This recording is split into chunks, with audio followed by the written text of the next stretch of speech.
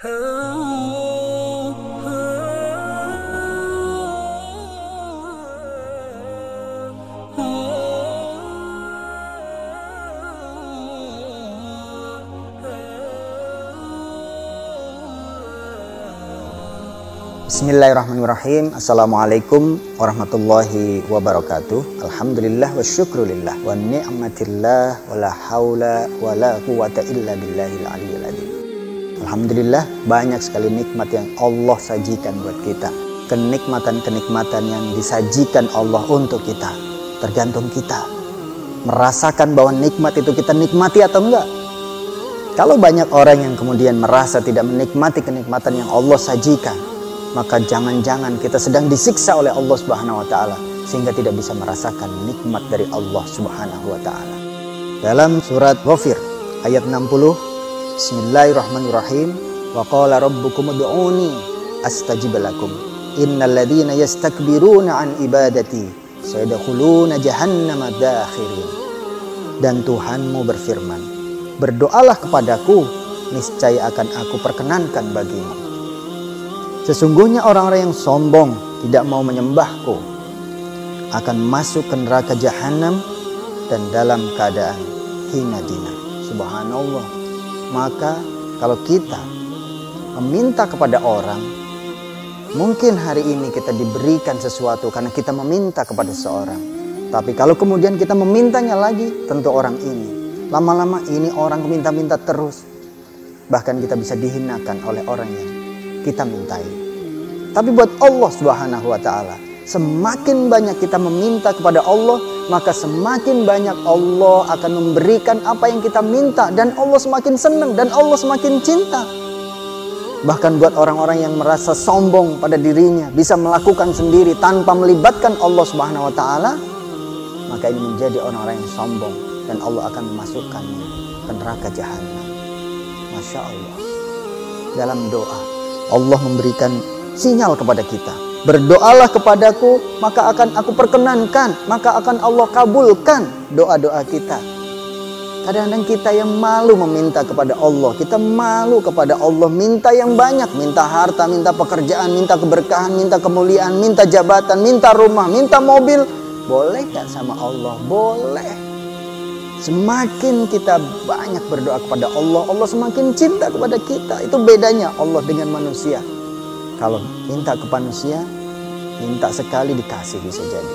Minta kedua belum tentu dikasih. Minta yang ketiga bisa jadi dicaci maki.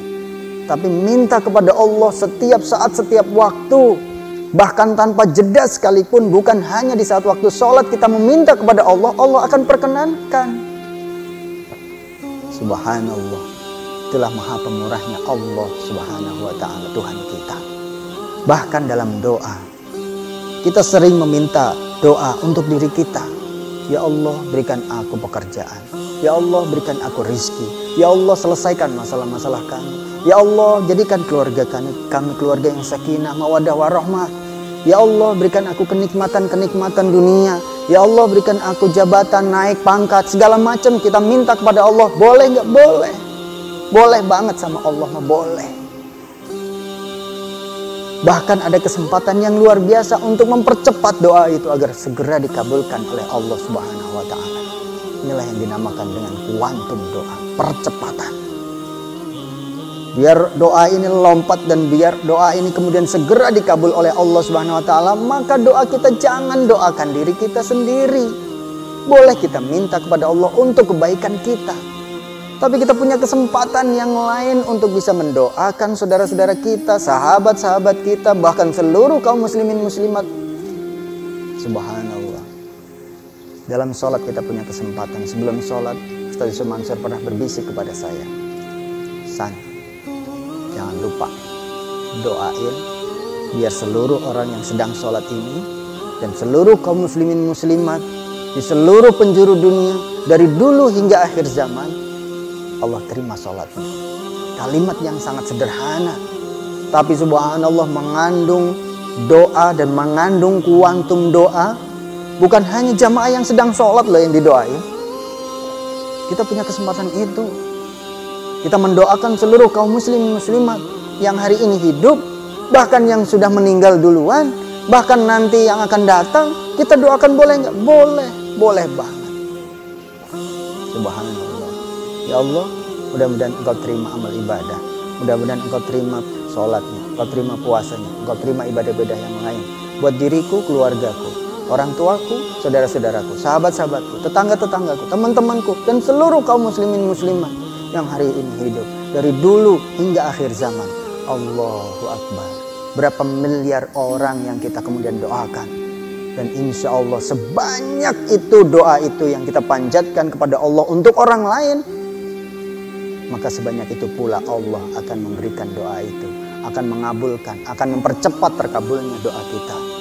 Doa yang kita panjatkan untuk orang lain, Allah akan berikan kemuliaan dan kebaikan itu untuk siapa yang mendoakan.